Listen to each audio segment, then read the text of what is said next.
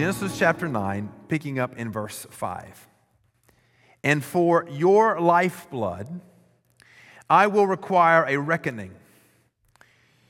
From every beast I will require it, and from man. From his fellow man I will require a reckoning for the life of man. Whoever sheds the blood of man, by man shall his blood be shed, for God made man in his own image. So the last 12 months have been momentous for the defense of life in our country. On January 22nd, 1972, the United States Supreme Court invented a new right to provide for the legalization of abortion. And when they did, they arrogated to themselves something that was not even in the Constitution. In fact, they took away the legislative power from the state legislators and gave it unto themselves.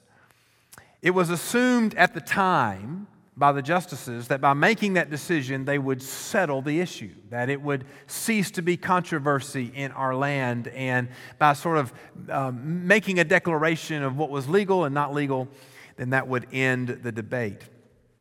Instead of settling the issue, by God's grace, 1972 decision of Roe v. Wade awakened the church and those who recognized the illegitimacy, the injustice, and the depravity of the ruling.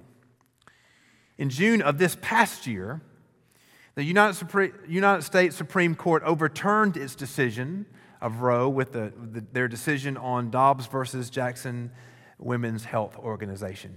And friends, when that happened, we rightly rejoiced. Each year on the anniversary of the Roe decision, I, along with many, many other churches and pastors, preach a message on the sanctity of life. Each year when I preach these messages, I have prayed earnestly. I have prayed for God's deliverance from this wicked scourge on our land. But I have a confession to you, and that is that even as I preached each year and prayed for God to do something, I prayed with, frankly, a lack of faith that I would ever see God move on this issue in my lifetime. And I became aware of that lack of faith when the Roe decision was overturned, and I was just astonished. We should not be astonished when God does amazing things. But to be honest, I lacked faith that God was going to do that in my lifetime. Oh, friends, we should praise the Lord for His mercy on this land to bring about the end of such a wicked ruling, and rejoice that millions of lives have been saved because of that decision. What a mighty thing God has done. And I think this should give us great encouragement that He is working to deliver the oppressed and those threatened by wickedness. God is still at work today. Almost as soon as the ruling was handed down, the reality of how the landscape of the fight had changed began to set in. And so what the sense I have is for a lot of us who have had our hearts bent toward this issue for a long time, there was a moment of rejoicing.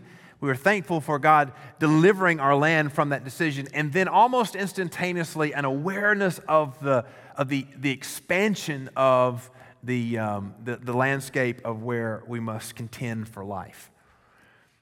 The Supreme Court had when they had decided Roe, they invented a right to abortion, and they had taken from the legislators of each state the right to legislate on the issue. And when they overturned themselves this past June, the issue was no longer held with the Supreme Court. It then went where it should have always been, back to the states. But that means now, instead of focusing on the court in Washington, D.C., right across the street from the Capitol, now the attention is moved to every state legislator in all 50 states of the Union. Now, there are both positives and negatives to this reality. On the positive side, the debate is back with the state legislator, and that is a good thing. I remember hearing a speech by the Supreme Court Justice Scalia, and he made the case. He said, you never, ever really want the Supreme Court to decide on such an issue like this, because once the Supreme Court does, it removes the opportunity for debate and arguments to be made. He said, and he was speaking on abortion, and he said, it rightly is in the state legislature. If you don't like the law that your state legislator has passed, then contend for a different law to be written, and by electing representatives and the legislative process, you can, it's a hard process, but you can change the law of your state. But when the Supreme Court rules, that typically ends the debate. So on the positive side, it is moved back to our state legislators. Praise God for that.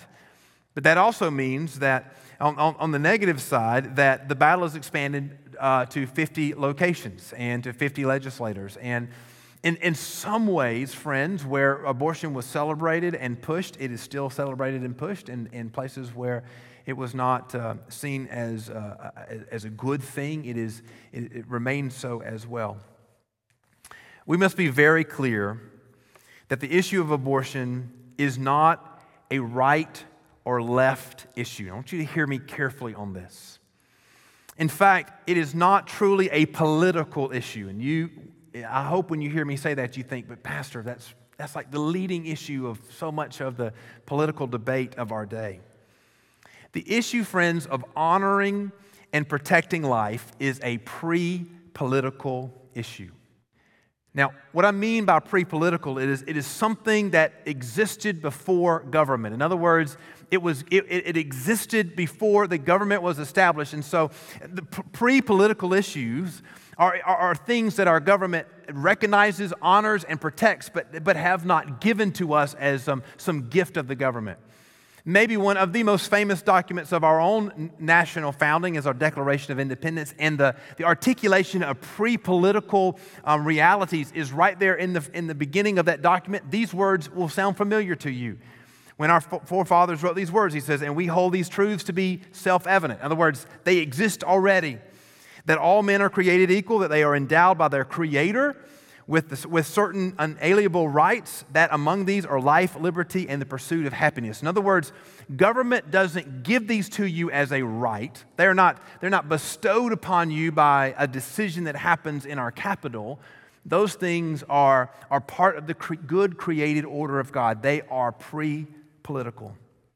The sanctity of life, your right to live, was not bestowed upon you by some government. That your right to live, the sanctity of your life, is bestowed upon you by the Creator who made you. That's why I say this is not a political issue. It's not a right or left, or Republican, independent, or Democrat issue. This is an issue that government does not bestow. It certainly just should recognize, honor, and protect. Sanctity of life is pre-political. God gives life, and no man nor government has the right to take life away. Now, our passage that we read from Genesis 9 may seem to you a strange passage to preach on such a Sunday. It is part of the Noahic covenant and primarily God's instruction that the penalty for taking another person's life is death. In fact, we're not going to talk about this deeply today, but the biblical foundation, the theological foundation for the death penalty is this passage. This is where it begins. And you may ask, what does this have to do with abortion? The connection is that God declares the sanctity of life and His sovereignty over all life in this passage. And I believe understanding these truths allow us to rightly understand our response to abortion and every other issue that's facing us today concerning the sanctity of life. Now, one other thing I want to say before we begin to walk through this passage is this. My intention this morning is to be faithful to God's Word and to proclaim it as faithfully and clearly as I can. The Bible does not ignore sin.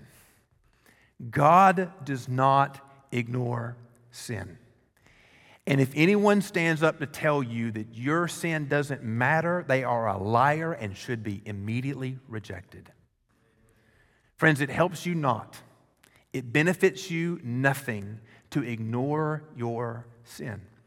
So to that end, I'm going to speak very honestly this morning about sin. In fact, I'm going to speak very openly about some very unpleasant things. Parents, it's okay. I'm going to speak and I'm going to use some phrases that I hope you understand, but maybe will not be understood by some others that may be younger in our congregation. But I'm going to speak as openly and honestly about sin as I can. God does not ignore sin, and neither should we. There is no freedom in turning a blind eye to sin. However, listen to me carefully. I do want you to understand that in a room this size with this many people, it is likely, it's the assumption I'm preaching under today, that some of you have had abortions, some of you have encouraged others to have abortions, some of you, your family has been impacted by the issue of abortion. Some of you have supported legalized abortion in the political arena. And so I want you to hear me on this. My intention this morning is not to condemn. Rather, I want to declare the holiness of God, the forgiveness that is found in Jesus, and the hope of being made new in Christ. The good news of the gospel that we preach every single Sunday is it does not matter what preceded you coming into this room. It only matters, have you given your life to Jesus? There is no sin that the blood of that old rugged cross cannot overcome. So friends, hear me very carefully. Even as we preach boldly about the reality, the wickedness, the depravity of sin, we also make clear the glorious hope that we find in Jesus and His forgiveness. Now, the way I want to divide the passage this morning is I want to declare two truths that I see in the passage, and then lastly come back and give some just practical responses to these truths. So here are the two truths. Number one, our identity, to understand the humanity's biblical identity. So to understand the sanctity of life, you have to understand how the Bible sees that what God declares about man's role in creation. So how do we sit in creation versus trees and plants and animals and birds and the fish of the sea? So understand our biblical identity, and then secondly, have a righteous fear of the holiness of God. And then from those two things, I want to give some practical responses, particularly to the issue of the sanctity of life that I think would be helpful for us to have. But let's begin with a biblical identity. Now, just a few things under this. Number one, you and I, men and women, are unique amongst all of creation.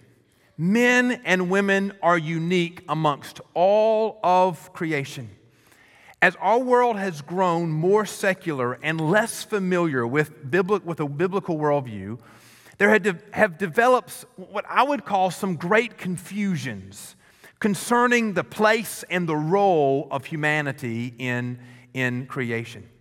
One of the deadliest of these confusions concerns the place of man in creation. So where do we fit?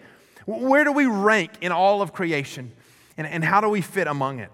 Now, there are two symptoms of this confusion that I see most often. They are, number one, an elevation of creation, and particularly animals, to be seen as of equal value and worth as man. So lifting up animals and the created things of this world to be equal with man. And then the second thing, a view of man as a contagion or as something that is destructive to the earth. Now, to the first, animals should be cared for and appreciated as part of the goodness of creation. We're dog lovers at my house. Now, we love our dog. We have cried when dogs died in our household. Some of y'all have too. Some of y'all won't admit it, but I know you have. So I'm not saying you can't love a pet. I can't say you. In fact, I want to make the case. We've been called to have dominion over the earth and to care for it, and you ought to be taking care of the creation that God has given us. Animals should be cared for and appreciated as part of the goodness of creation.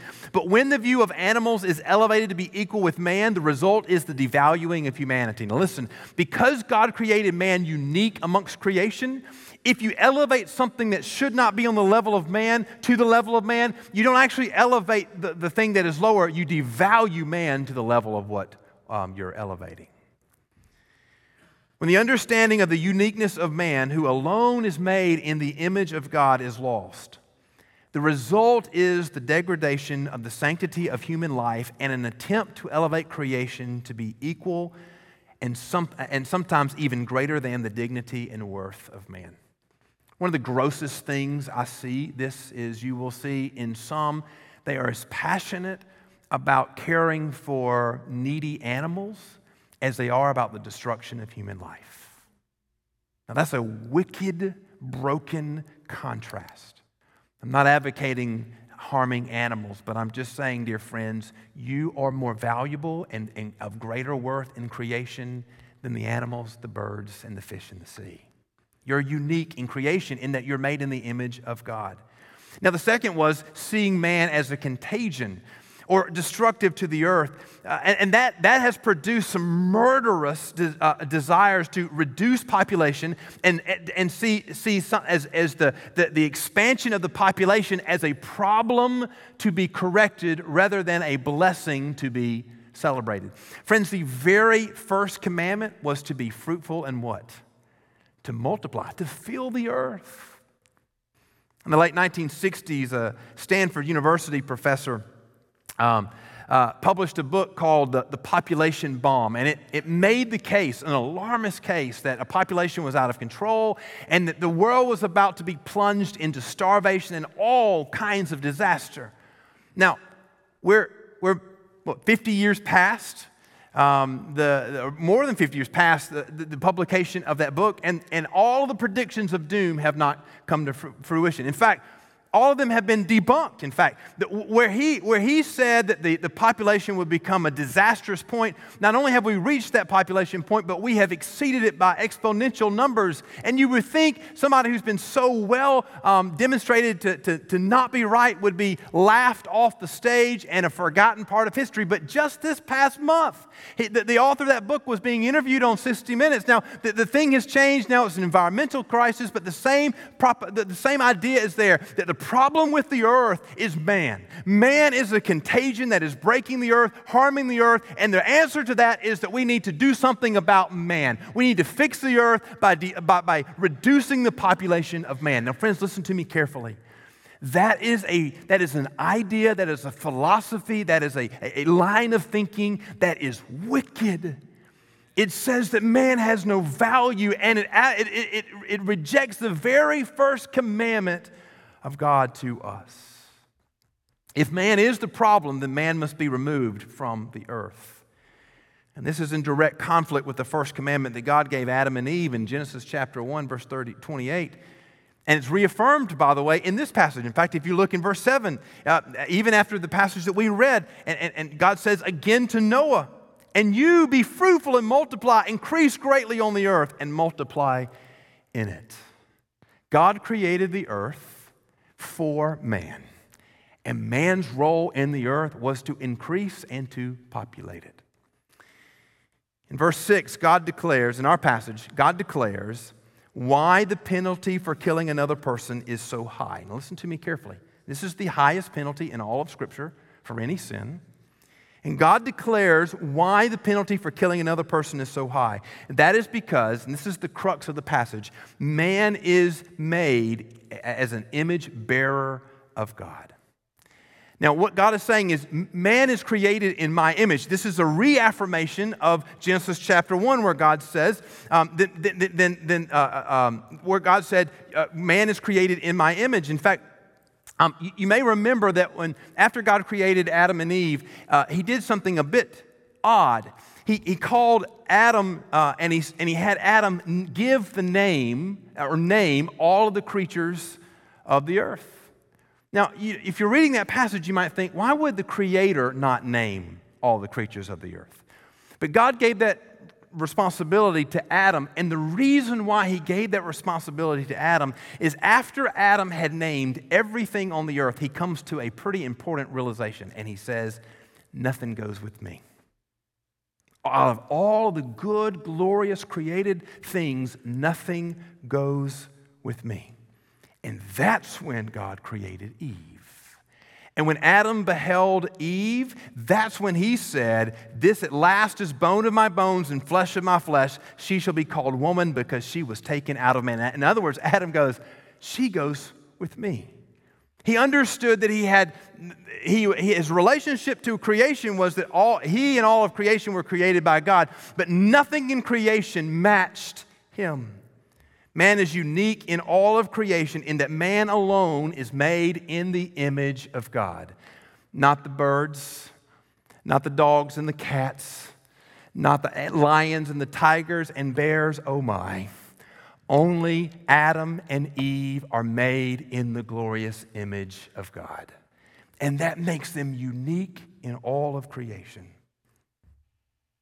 Only man is an image bearer.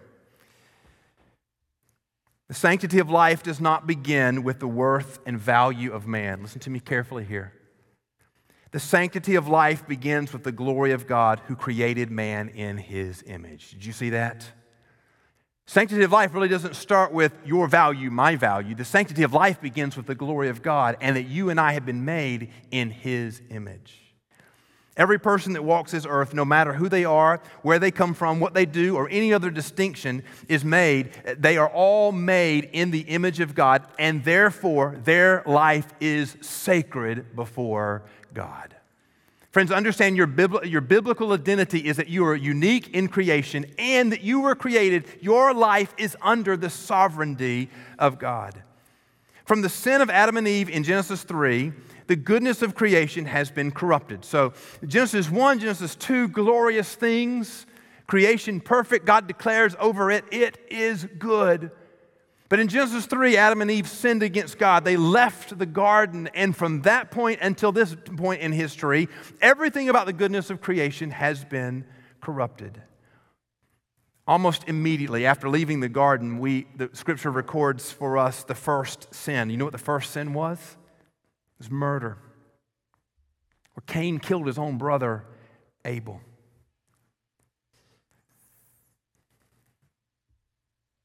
So by the time we get to Genesis chapter 9, it's a passage that makes modern readers a bit uncomfortable because it demands the punishment of death for those who murder. Now, there are some who think that as humanity progresses, that we'll move past the unpleasantries of the death penalty.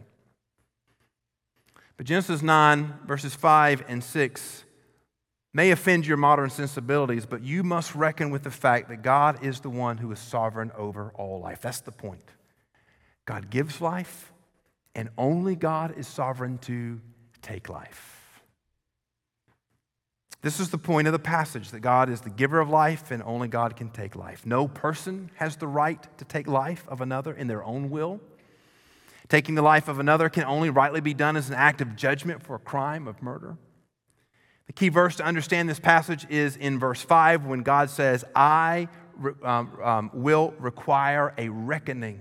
This is not freedom for man to get revenge. This is a recognition that God is sovereign over all life. If you destroy one of his image bearers, your reckoning is not with other men. Your reckoning is with God himself. You were born by the sovereign will of God. You will breathe today. You breathe today by the sovereign will of God. Your days are numbered by the sovereign will of God. And friends, to impose your will over the sovereignty of God is not a political decision. It is ultimately a decision to oppose the living God. Understand biblical identity. Men and women are created uniquely amongst creation, and we live and breathe under the sovereignty of God. Now, second thing, and that is to have righteous fear. Righteous fear. Friends, life is holy or sacred before God. One of the wicked things that we do is to value some lives greater than others. But God puts no limits on who is an image bearer. All life is holy before God. Not because of the value that you and I ascribe to a particular person, but because every life is an image bearer of God. So let's be very honest here. All life is holy. The life of the drug addict is holy. The life of the homeless person is holy.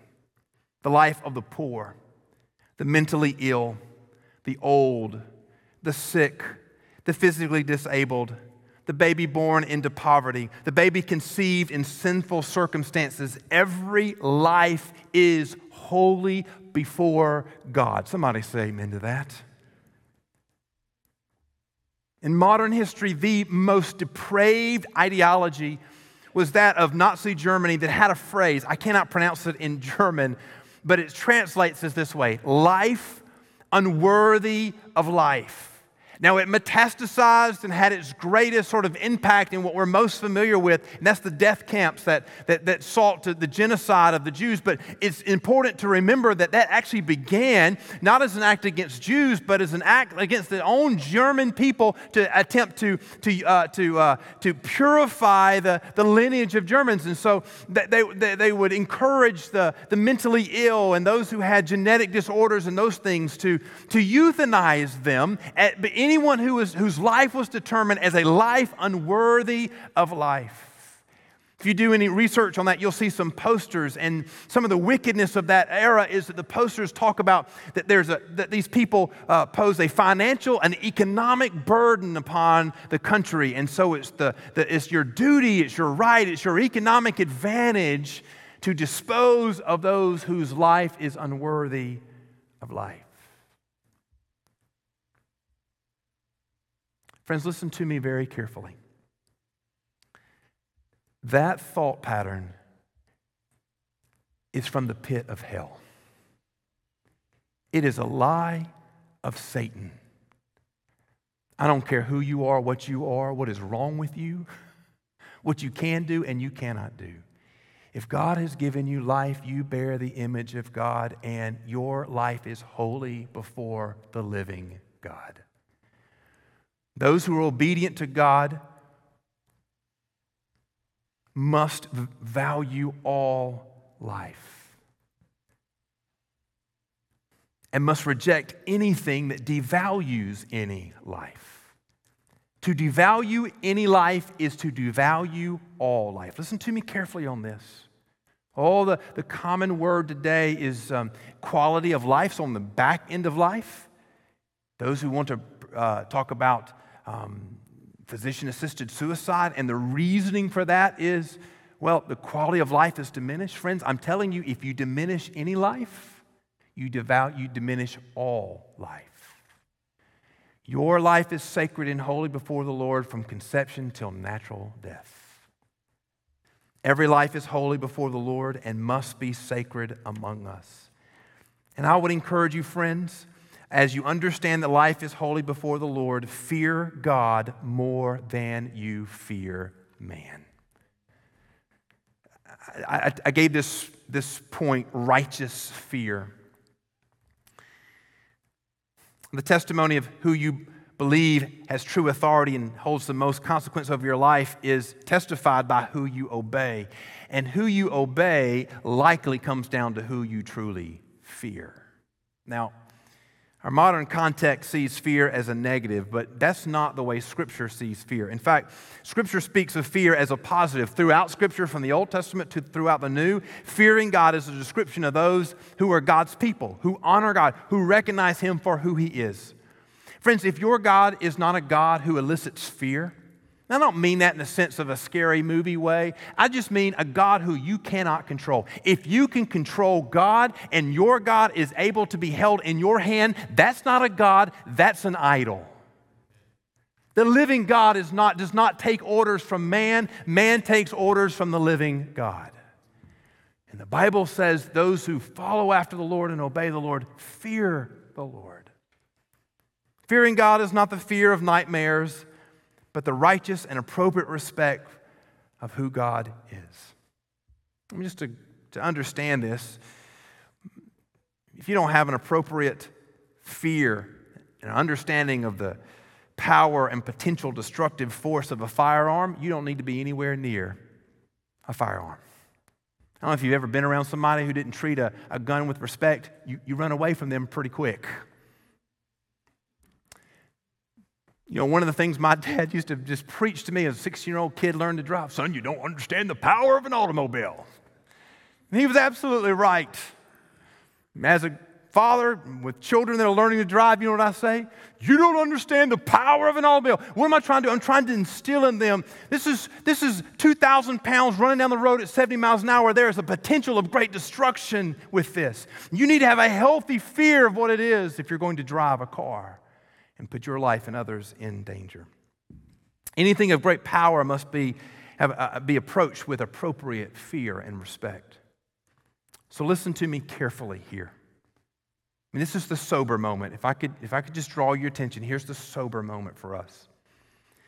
The consequence of opposing the wicked desires of the world are growing.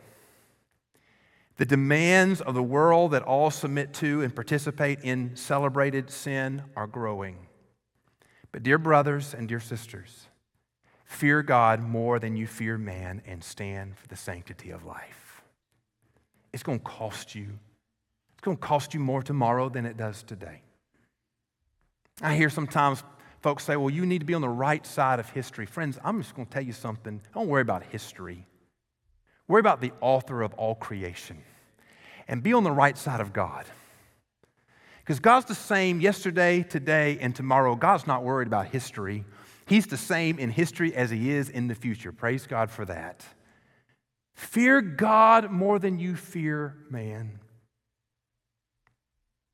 Have a holy fear, a righteous fear. Have no part in the taking of life. Bear the consequences of man's derision and live to please the Lord in all things. And let that be your respect for and understanding of the sanctity of life. Now, that's what God is communicating to Noah with the heaviness, the weight of the consequence for if you take the life of another, the consequence of that is the taking of your life. What God is communicating there is that life is sacred, and to take a life is to have a consequence, not just with man, but ultimately with God. Now, I think understanding the uniqueness of our biblical identity, our uniqueness in creation, the sanctity of life, and having a righteous fear before the Lord, that produces in us some responses. And I want to encourage you three responses I think we ought to have as we think about the sanctity of life and how we participate in our culture around us. Number one, recognize, this sounds redundant, but it needs to be said again, recognize all lives as holy. In the political debate, there's often a suggestion that some lives are not worthy of life. We don't use the German phrase, life unworthy of life, but we're saying it all the same. And it usually comes in the way of exceptions. Listen to it. Even Republican, conservative, pro-life legislation often includes exceptions. Friends, a baby that is conceived in a broken and sinful situation is still a baby that is holy before the Lord. A pregnancy that would dramatically disrupt the plans and life of a young mother is still a baby holy before the Lord. A baby that is to be born into a homeless mother is still a baby that is holy before the Lord. There are certainly sinful and broken situations that produce pregnancies. But listen to me, the details of the conception have no bearing on the sanctity of life that it produces. Did you hear me? The details of the conception have no bearing on the sanctity of life that it produces. So we must recognize the sanctity of every life. So the baby of the teenage mother. Now, friends, listen, if your kids come to me, I'm going to say to them, dear young people, your sex is right and holy in the context of marriage, and outside of marriage, it is not rightly, nor godly, nor righteously enjoyed. The 16-year-olds have babies, do they not? And we can talk about the sinfulness of that situation, but we must declare the baby that is produced does not bear the sin of their parents. The baby that is produced is holy before the Lord. The baby of a mother who is a victim of a horrific crime. That's pretty hard to just swallow and talk about. Friends, the brokenness, the depravity of this world knows no end. And so pregnancies are produced by some horrific situations. But the baby that is produced is holy before the Lord.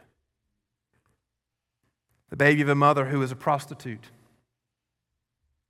may be shamefully conceived, But the baby is holy before the Lord.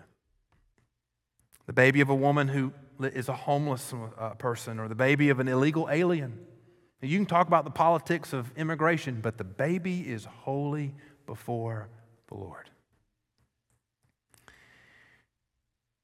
There are no exceptions to the sanctity of life. Can we just get that clear?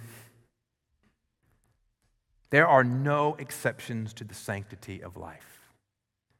All lives are holy before the Lord. So reckon with that reality. That must be the response we start with. Every life is holy before God. Number two, work to protect those holy lives. So the focus of the battle is moved from the Supreme Court to the state legislators. It's not enough to have our theology right. We must also put to action our theology. So I would just encourage you, friends, to use whatever influence you have to protect life. Vote for those who will work to protect life in the legislature. When you have family and friends who are facing an unplanned pregnancy, encourage them to honor life and keep the baby. Look for opportunities and avenues to support and encourage those who've chosen life. Crisis pregnancy centers and those sort of things. Work to protect life, and then lastly, work to honor life. When a biblical understanding of life is lost, then life is devalued to a commodity, and those who are judged to be of no worth are treated as disposable and contemptible. Friends, there are no disposable lives and there are no contemptible lives. When you're dealing with a person, you are dealing with someone who is an image bearer of the living God. To honor life does not mean that you ignore sin. It does mean that you treat every person with the dignity of being an image bearer of God. Protect life. Honor life. The moral confusion of our day is quite startling and sometimes brutally jarring. Not long after the Roe decision fell this past June, the New York Times ran an article on Indiana, the state of Indiana's Safe Haven Baby Box program. Now, all 50 states have a similar program. If you go to our local hospital and you walk in the front door, you'll see a sign there that says it's a safe place to drop a baby. And in Indiana, there are these boxes, like really large night deposit boxes is what they look like. Usually on fire stations and courthouses and those sort of things. And they're usually positioned where the mothers don't have to interact with anybody, so they can anonymously give up their babies. And they're boxes, and so you open the box, you place a baby inside, you close the box. When that box is closed, alarms go off to alert the people who are manning the building that a baby's been placed in, and then they go and they care for that baby. Now, friends, the situation that leads a mother to surrender her baby is difficult, but we can all agree, I think, that choosing life is a glorious and beautiful thing. And we can honor a mom who gave up her baby to be cared for by someone else when she wasn't able to care for that baby. And you might think that safe haven laws are universally accepted, good, and non-political thing. Who would be against a safe haven law, right? I mean, of all the things that we can disagree with in our country, I would think that would be something that we could agree on. But if you think that, you're wrong. Because not long after New York Times ran that article, they published about a week later a letter to the editor in response to the article they wrote on Indiana's safe haven law. And I want to read to you a couple of paragraphs out of that response. The author said this: "Can pro-life proponents be so intent on preventing a loss of life," and they put life in scare quotes, "by abortion that they are blind to the damage caused to a woman who has been forced to carry an unwanted pregnancy, to have her then drop her baby into a receptacle similar to a trash chute? During pregnancy, even an unwanted one, most women develop an attachment to and feelings for the fetus growing inside her. To part with that baby is unbearably painful to most women. This Dropbox concept is cruel, traumatizing, and soul-destroying, and would merely exasperate the feelings of guilt, sorrow, and loss these women experience. I understand that it is a safer alternative to just dumping the newborn, but very few women do that. And to see it as a solution that is preferable to abortion is heartless and impractical. The last sentence is one that haunts me. I'll read that again. To see it, the Dropbox where a living baby is delivered to people who will care for it and raise it. To see these Dropboxes as a solution that is preferable to abortion, the ending of its life, is heartless and impractical. Now, friends, this is the perspective of one who sees life as disposable. Dear friends, a living baby is indeed preferable to abortion. Protecting and honoring the life of a baby is preferable always to abortion. This is the world in which we live. But the good word for you today is that in the darkness, even the smallest of light shines all the brighter. Be the light of truth in the darkness of this world. Stand for life in our community, in our nation, in our world. Fear God and honor all who bear His image, to the glory and honor of the living God. Thank you for listening to All for the Kingdom, a weekly podcast of my preaching ministry. For more sermons, blog posts, and other related content, go to bensmithsenior.org. That's bensmithsr.org. I am the pastor of Central Baptist Church in Waycross, Georgia. I would love for you to join us this coming Sunday at 201 Ava Street here in Waycross. Our morning services begin at 10:30 a.m. For more information about Central Baptist, go to cbcwaycross.org. Again, thank you for listening, and until the Lord returns, let us live each moment all for the King and all for the kingdom.